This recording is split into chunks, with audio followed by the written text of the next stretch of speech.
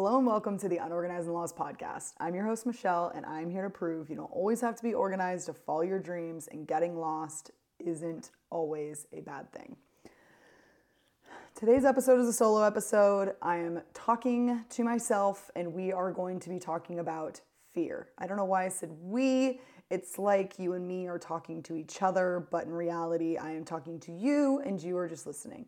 So the reason I'm so awkward at the beginning of this one is because I have been avoiding doing this episode for probably months. I've had the idea for months and I have been avoiding it at all costs. I think I've even mentioned it in podcasts saying that I will do an episode on fear, and then I just, never did it. Yeah, okay. Well, today is the day. I'm finally doing an episode on fear, and we're going to discuss why I was scared and or nervous to record this podcast, into what I've been fearful of. So we're going to start with this. We're going to start with the definition of fear. An unpleasant emotion caused by the belief that someone or something is dangerous, likely to cause pain or a threat. Okay, so the reason that I am going to talk about fear is because every time I talk to people about Unorganized and Lost and deciding if I really wanted to go full force or if it was still just kind of a hobby, I kept making up excuses. And I realized before attending an event in June? When was that? Anyways, I attended an event in June. I knew going into this event that I needed to kind of figure out, okay, if I'm going full force into Unorganized and Lost, then I need to evaluate why I haven't in the past. So, doing some soul searching and trying to figure out why I hadn't gone full force into Unorganized and Lost. And it's not that I wasn't passionate about it. It wasn't that I wasn't trying. It's that I wasn't, again, going full force. I didn't have any mission. I didn't have any structure. I wasn't doing podcasts consistently. And after some soul searching, I realized that the reason is because of fear. And it's not the kind of fear that you would expect. I realized from a very young age that if I don't put my full effort into something, and hold on, I'm getting closer to the camera. Okay. If I don't put full force into something and I fail, then I always have this great excuse of, well, I never tried that hard. I never went full force with this. So it is okay that I did not get straight A's. It is okay that I wasn't a great soccer player. It's okay that blah, blah, blah, blah, blah. Insert excuse. I tended to do this. In school, it kind of was probably where it started, because when I was younger, I was actually pretty decent at school. It wasn't something I had to try that hard at. I think I got my first B, and I could be making this up. Like, I probably should fact check myself to make sure this is true. But I think I got my first B, 7th grade, and maybe my first C in 8th grade or something. And I started to realize that I needed to learn to study, because things like math and whatever got to get more complicated, because at such a young age, I never had to study. And then when I should have been studying and learning how to study, I still didn't fail. I just kind of kept cruising by, Got into high school, I was a pretty B student. Got some A's every once in a while, got some C's every once in a while. Having an older brother that was nice enough to remind me that C's get degrees. The whole point is that because of that, I never really had to learn to study, because I got away with it, getting through high school, getting B's, and graduating without really needing to study. Anyways, the whole point of this, as I rambled on, is that whenever I didn't get a good grade, it was like, it's whatever, I didn't even try. If I got a good grade, it's like, it's whatever, I didn't really try that hard. Is that I realized from a very young age, once I started soul searching, that I loved to not give my 100%. So I had that backup excuse when I either failed or didn't do as well as others, and the comparison game came into play. I could say, didn't even try that hard. So Fast forward, again, I could explain the same thing with soccer as well, playing sports growing up. But when doing the soul searching, when trying to figure out why I hadn't gone full force with unorganized and lost, since I've had this company and idea since 2017, is the fear of having to go full force and truly failing anyways. I needed to accept the fact that if I go full force into this, and by full force, I don't mean quitting my job. I am not making enough money from it.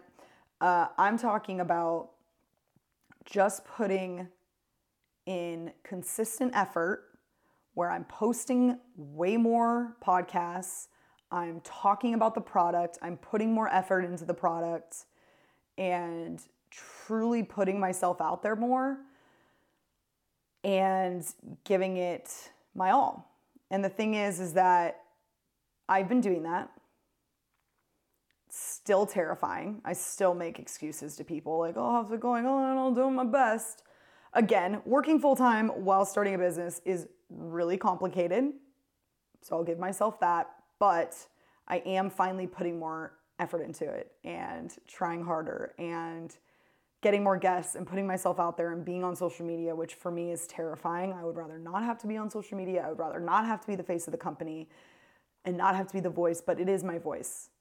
I am the one here proving you don't always have to be organized to follow your dreams, and getting lost isn't always a bad thing. So here we go, put myself out there. What's an interesting thing I heard about fear is it's the same feeling when you're excited and when you're fearful. You get the same butterflies in your stomach. It's taking that into consideration and then doing it anyways. So what's interesting is I was actually talking to someone at a different event that I was at recently, and they were talking about meeting people and putting themselves out there more, trying to make friends, trying to network, things like that. And we were talking, and I was trying to explain to her one of the best things you can do to meet people, in my opinion, if you want it to be kind of random or in specific scenarios, is go to a bar and try to make sure it's one that would be the clientele that you kind of want to meet. And I mean, you could do it at a bar that you don't want to meet the clientele just to practice. But basically what you do is you sit at the bar, and sometimes it helps to not be in your hometown, if I'm being honest. Hotel bars, airport bars. Again, you don't need to drink. That's not the point of this. It's just a place where people sit alone. They tend to sit alone and are more willing to talk to people.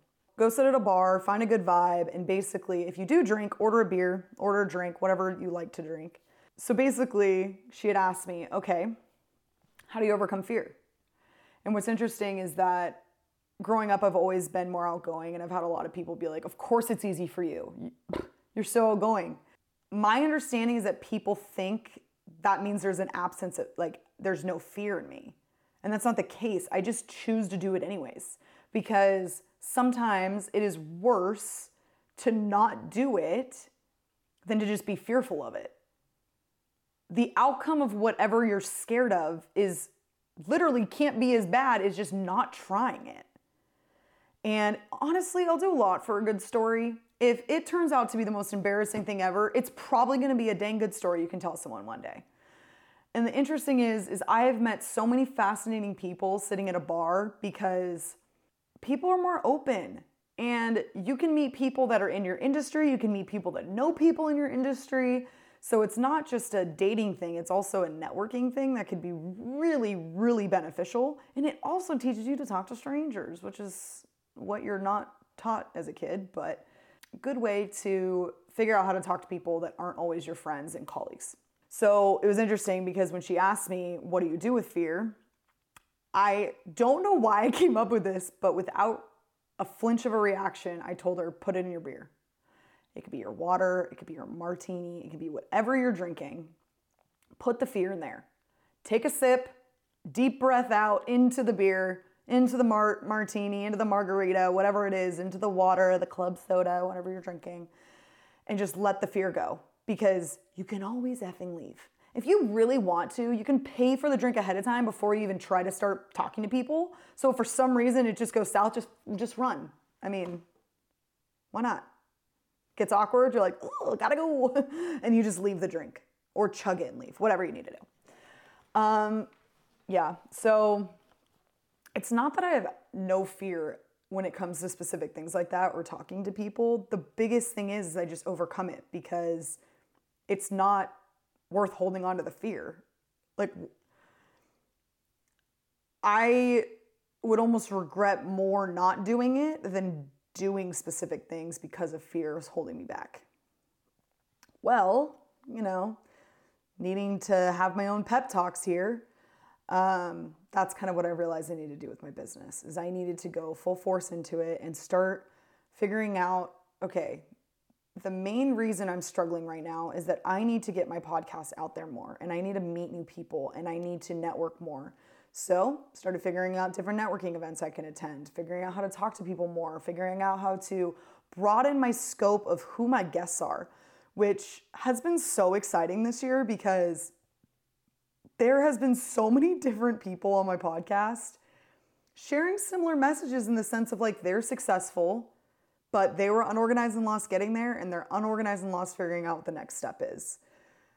And it has truly brought joy to me being able to do this. It's also stressed me out. I was trying to think of this week what I was going to do for a podcast, and I've been so down in the slumps because, not down in the slumps, that's dramatic, but I've just been struggling because I didn't think I was doing anything here. I was like, what's the point of even recording a podcast, let alone doing a podcast?